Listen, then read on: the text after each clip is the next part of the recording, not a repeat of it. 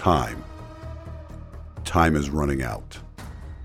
Calling all patriots and lovers of our constitutionally protected, God-given, self-evident, inalienable rights in Tennessee and the United States of America.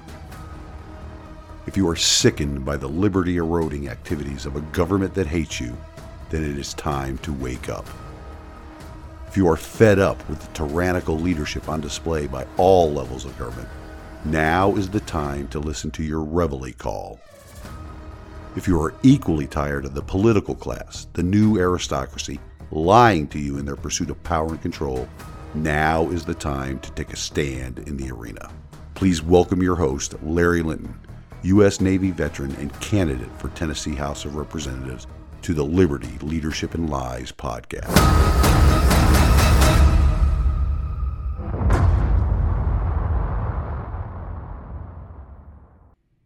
Welcome back, ladies and gentlemen, to this week's episode of the Liberty, Leadership, and Lies podcast. Continuing the longest streak this year for recording in the Goat Locker studio. On a recent blog post on the website, libertyleadershipandlies.com, by the way, if you're not following me on my website, please head over there right now and follow me. Subscribe to the updates. It's free to subscribe, absolutely free, so it doesn't cost you any money. Anyway, in that blog post on October 12th, I asked a couple of questions.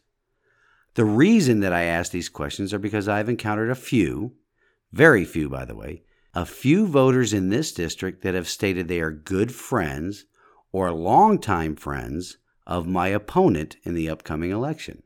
Speaking of the word opponent, we'll dive a bit into that word later on in this podcast. But back to the questions, though, in that blog post. Today's topic on liberty will discuss the questions I asked in that blog post titled Liberty versus Friendship. As I was saying, I have encountered a few friends of Representative Dale Carr. Full disclosure here, ladies and gentlemen, I have met with and corresponded with Dale quite a few times over the past couple of years, and I do not harbor any ill will towards the man. In fact, I find the gentleman to be very cordial and open to talking with me on several subjects. He's a fine, lifelong Tennessean and has done some very good things for District 12 during his tenure in office. I, and many others, believe that the General Assembly needs to be guided in a new direction, though, in these times of ever-increasing overreach by the federal government. The direction that the Founding Fathers designed for our state governments, where the individual states are sovereign over the federal government and where the citizens are sovereign over both the state and federal governments. The bought and paid for submission of the individual state governments to whatever comes down the line from the federal government is the exact opposite of what the Founding Fathers intended for this great nation. This bought and paid for submission, by the way, comes via the sweat equity of the citizens. By granting, unconstitutionally by the way, we've talked about it before, by granting the federal government the first cut of wages earned by the citizens of this country, the states have allowed the central or federal government to explode in size and impact in the everyday lives of the citizens of these here United States of America. The individual states, through the representatives in their legislatures, have become addicted to this federal funding. In the effort to appear to be doing more for their constituents, they have all sold us out to the insatiable appetite of federal government control. But back to my door-to-door canvassing and the importance of the questions that I asked these people. Questions that we should all ask each other and ask ourselves. These very few individuals that told me specifically they were Dale Carr's friends after I introduced myself as running against him in this year's election, well, I can count them on one hand so far. After they informed me of their friendship status, I asked them this question: will friendship protect your liberty? I also asked some of them this question: which is more important, liberty or friendship? As well as this question: which one of those can guarantee the other, friendship or liberty? Those are the questions I posted in my blog along with this one. Which one can hinder the other, liberty or friendship? We'll dive into each of these questions as we go on here. Now, I'm quite sure that most of you have some very good friends. I know that I do. Some lifelong friends from my childhood and teenage years, as well as some that I have met and served with during my 30 years in the Navy. There are also the ones that I have made since retiring and settling down here in Sevier County, from my church, my neighbors, and others in the community. Friendships are great. There are some of these friendships that I know that go beyond just mere friends as well. They are more like family, brothers and sisters, if you will. Some of those people will stand by me through thick and thin. We've shared hardships as well as good times. Those friendships are even more special to me, as I am sure you all have the same types of friends that are like family to you as well. Now consider this, though, the average or normal friendships that you have, the occasional birthday or Christmas card type of friends, or the rare barbecue or some other type of get-together friends. You know them or have known them for years. Maybe you've went to the same parties or other social gatherings. You have the same circle of friends. Now think really hard about this next question. Would any of those average or normal friendships, the ones that are not like a family member that you have shared real hardships with, would any of them fight tooth and nail to defend your liberty or your life if it came down to it? Or would they retreat to a place of just leave us or me alone? I can tell you that I have a few of those type of friends.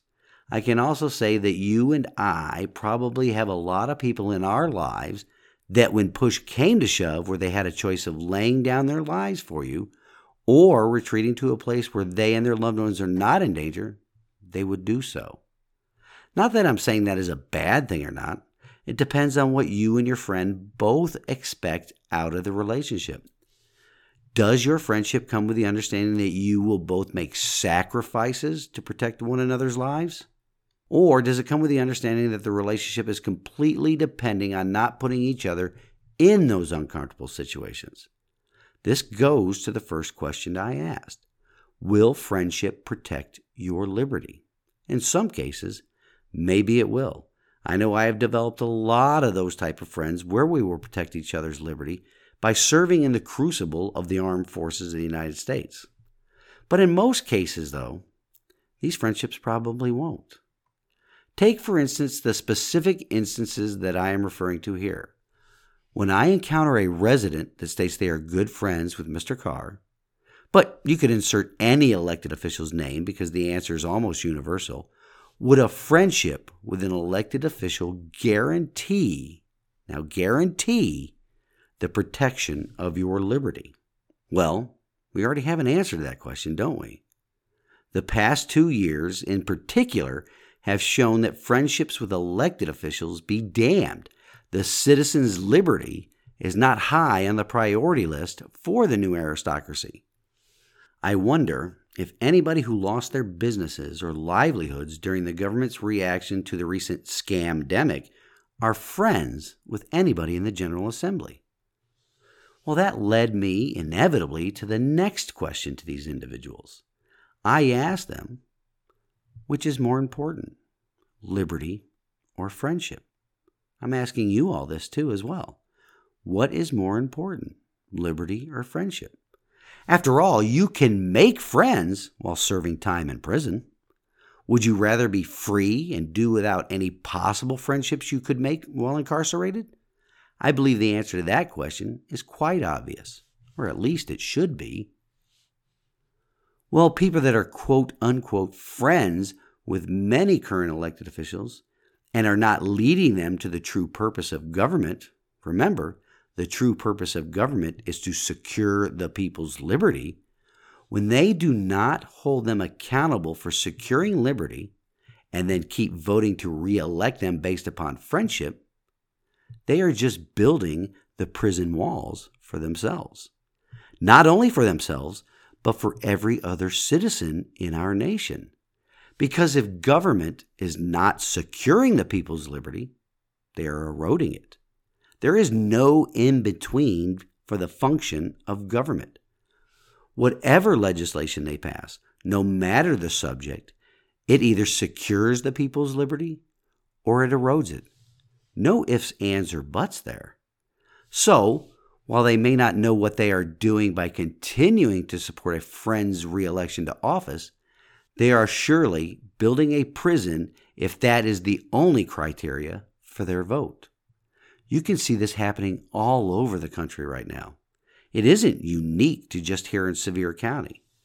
I mean, just how many people think our governor is their friend? How many of those people, probably pretty wealthy considering the circles he ran in prior to getting elected, how many of those people suffered because of government's unconstitutional actions? These wealthy people weren't alone in their suffering either. Most of these wealthy people owned businesses that employed a lot of other people. Those people suffered too, especially if they were deemed to be non-essential workers by a government who does not have that authority. And then how about the children that have suffered as well? There is a broad scientific consensus that school closures and masks while in schools harmed children more than they protected them from the coronavirus. How about the people harmed by not being able to see their loved ones in hospitals and elderly care facilities? Just how many people died alone without any family by their side? How many people died in hospitals because of the medical protocols and not because of the virus? Were they friends with elected officials?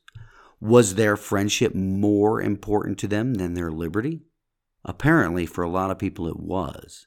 And look at the enormous personal cost. Look at the enormous cost in lives, liberty, and fortunes the people of this state had to pay because friendship kept people in elected office. Not policy stances, not instances of defending liberty. Friendship alone keeps a lot of people in office, and it is costing all of us on a local, state, and federal level. The next question was one of simple logic. Which one can guarantee the other? Can friendship guarantee liberty, or can liberty guarantee friendship?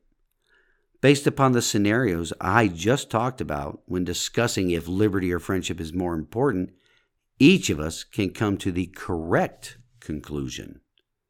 Friendship definitely cannot guarantee liberty. Even just the basic view of the lockdowns makes that obvious. We weren't able to travel about freely to meet with friends or even to make new ones. We were directed to cower in fear in our homes. Fear of a virus with a greater than 99% survival rate. Friendships were destroyed, perhaps forever, by the fact if you believed the government or not. If you followed the Constitution shredding, unscientific orders from elected officials. Heck, just the other day, I encountered a friend of my opponent while going door to door. Friendship with one candidate that produced hostility towards me, simply for the fact that I am challenging his friend for the opportunity to represent the residents of District 12. This man abruptly shut the door in my face after I introduced myself and why I was at his door. After stating he was a quote-unquote friend of Mr. Dale Carr, he almost slammed the door in my face.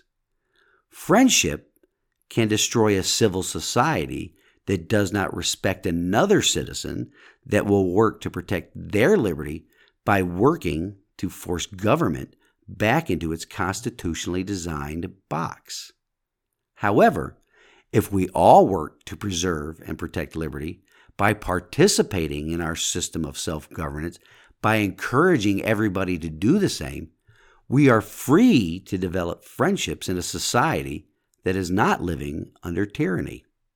We can all be civil to each other without a tyrannical government working to pit each of us against our fellow citizen.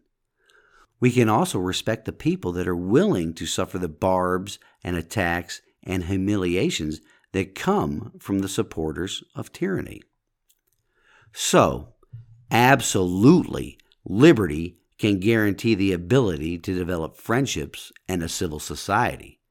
Friendships that keep elected people in office that fail to perform their constitutional duties results in tyranny and contributes to the development of a ruling elite serving in elected office. People that keep getting elected because of friendships and apathy and not following their oaths to the Constitution. All of that, my friends, leads to the final question. Which one, friendship or liberty, hinders the other? Well, to borrow from an old Geico commercial, that is so simple even a caveman can figure it out. Friendships with elected officials, and that being the only criteria for keeping them in office, hinders liberty. This voting because of friendship only works hand in glove with the voter apathy that is so pervasive in our constitutional republic. I'm not letting these encounters with the quote-unquote friends of my opponent deter me, though. It should not deter anyone seeking elected office to restore liberty to our state and to our nation. For every one of those encounters, I have a dozen other encounters of people that patiently listen to me and then say they will support me in this upcoming election. They, like many other citizens all over the district, recognize that our government in Nashville is not operating as designed. Corruption, political party cronyism, lobbyists, corporate money, and influence have all worked together to build friendships and erode liberty.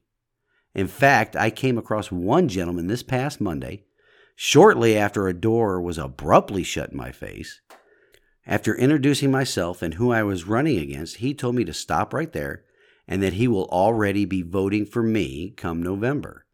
I did not even have to give him my short biography and my elevator speech before handing him some campaign literature. I will not repeat exactly what he said, but he simply stated that our current representative has not performed the functions expected or promised during previous campaigns. I'm not sure if that was a friendship that had soured or just a resident, like many other residents that I've encountered in all four corners of the district, that was tired of the same old happening in Nashville. Tired of the corruption and backroom dealing of elected officials that only benefit the moneyed interests in Nashville and not the residents of Sevier County. Whatever the reason, I will be glad to accept his support. We are all tired of the status quo in Nashville, as well as in Washington, D.C., that no longer considers the citizens as the sovereign in our nation, but just considers us the source of their funding to maintain and grow their power and control. So please consider those questions.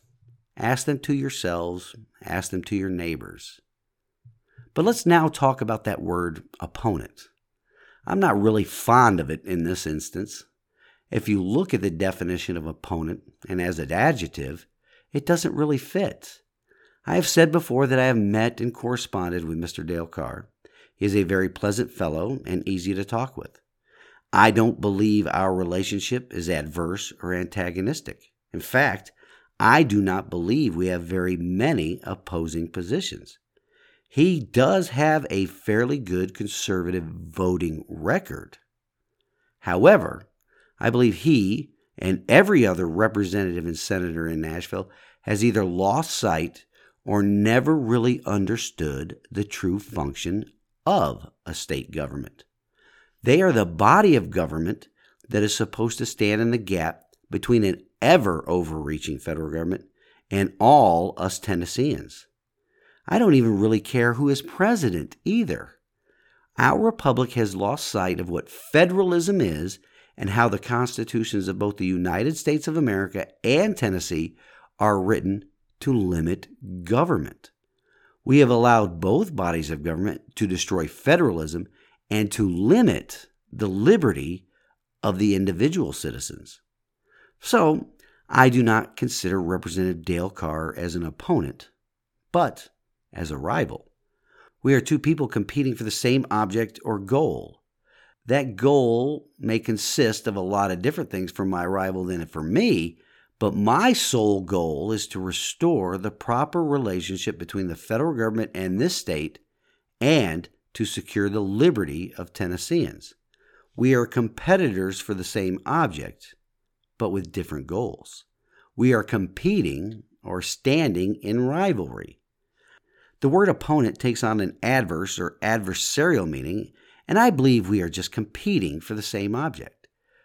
We both have friends that want us to be successful in our endeavors, but these friends have different goals as well. The many friends that I have here in the county would like to see me succeed in this endeavor because they know I will work my hardest to achieve the goal of restoring government to its role of securing the liberty of the citizens. They know that because of their friendship, there won't be any special access or that I would compromise my principles solely for the reason of our friendship. All of my friends and supporters in this endeavor understand that I will be a tireless advocate for a restoration of constitutional principles.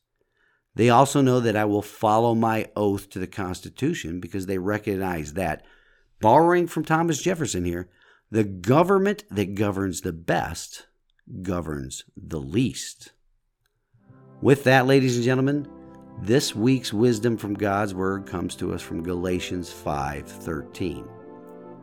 You, my brothers and sisters, were called to be free, but do not use your freedom to indulge the flesh. Rather, serve one another humbly in love. Friendship often indulges the flesh. Serving one another humbly in love means a return to our Christian-inspired founding documents and the form of government it created. That may include some pains because special programs may go away, but love is not without pain and sacrifice. Look to the example of our Creator, who sacrificed His Son, who endured great pain because of God's love for us. I recently shared an article on my blog that I believe you should all read. The gist of it is this: where is and where has the American church been in this battle we are all in right now? The title of the opinion piece at Creative Destruction Media is this: A Letter to America's Pastors. America is calling you off of the bench. John Locke cited Scripture more than 1,500 times in his Treatise of Government. That was the primary work that influenced the Founding Fathers when putting together our Declaration of Independence. John Locke was a defender of Christianity and the constitutional republican form of government, stating that it is the biblical form of government. Mr. Locke knew that a constitutional republic would be crucial to any nation's success. Hence, we have had only one constitution, while many other nations have had many during their course of existence. It was a lack of religious freedom, not freedom from religion, that led to the founding of our republic. As stated in the opinion piece, the Pilgrims understood the sacred principle of Psalm 33:12. Blessed is the nation whose God is the Lord. They brought that principle to the shores of the New World and brought forth on this land a new thing, where the citizens were the sovereign, not a king, emperor, dictator, or even an oligarchy. The Bible became the spiritual foundation of our nation. Our system of jurisprudence is based upon the law given to Moses, and we must have a solid moral background to keep tyranny at bay.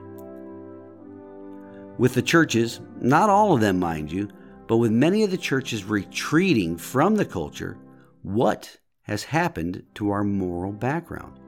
Where children are exposed to sexuality at every turn, where their innocence is destroyed, where the government financially threatens only certain churches that do not toe the government line? Unless the true church, which is every one of us, God's children, this includes every pastor, priest, minister in our nation, takes the right ground in politics as God ordained, we will lose our nation. That is serving humbly in love. I have discussed many times on this program how our founding documents are biblically inspired, and that may be the reason for government's attitude towards people of faith and faith-based organizations over the past few decades. Government right now, and this is all levels of government, wants to replace our Creator with themselves. 2 of the 6 unchanging principles in our Declaration of Independence were inspired by Scripture. And these unchanging principles are attacked by government every day. These 2 principles are this. 1, there is a divine Creator. And 2, unalienable rights come from God. Not even the government has authority over them. Do you see why government tries to erase that from our national memory? Each of us has a duty and a responsibility to preserve the sacred gift our Creator bestowed upon us with this nation. We are all stewards of freedom, and if we don't exercise good stewardship, our future generations will never know this gift. Something that really grabbed me from this opinion piece was the following sentences. Quote, as a church, we spent too much time on the sidelines watching our society and culture eroded by attacks from within and without. Christ gave humanity dominion over the earth until His return, and that means we must perform our sacred duty while results remain God's. Unquote. Our apathy has allowed the attacks from within and without on our society and our culture. No other nation has advanced the gospel more than the United States of America. But for decades now, the church has not taken the right stand in politics. They have failed to take a stand in the arena against these forces. We are seeing the results all around us of our lack of stewardship. All of us are being called to grab our tools and go into the garden no matter the cost.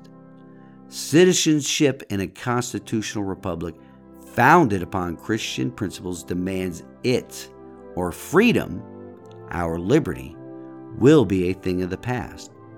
Contributing to this lack of stewardship of liberty are the machinations of the 2-party political system. The cost will be high in terms of our current cancel culture, but that is not high when compared to living under tyranny.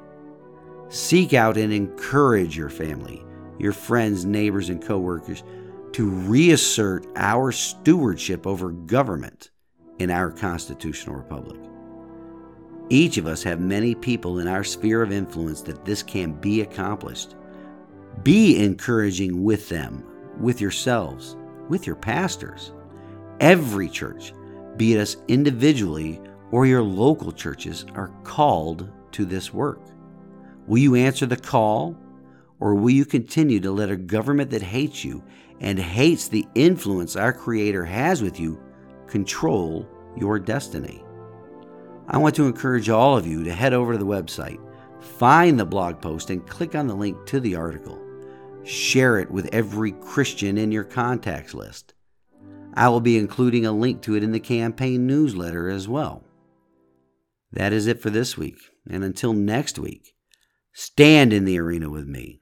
Reveille, it's time to wake up.